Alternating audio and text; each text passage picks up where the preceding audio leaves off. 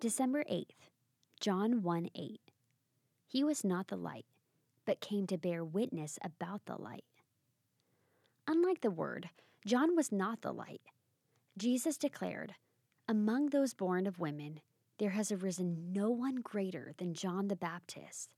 Matthew 11:11.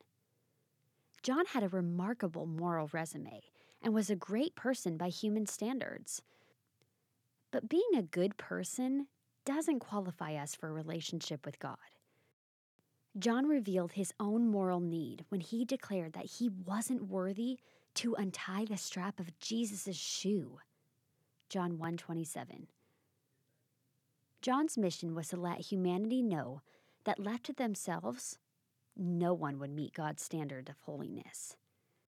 It's true that when we compare ourselves with each other, some prove to be morally better. But no one will be able to stand before God guiltless. How can we undo the wrong we have done? We certainly can't make ourselves perfect.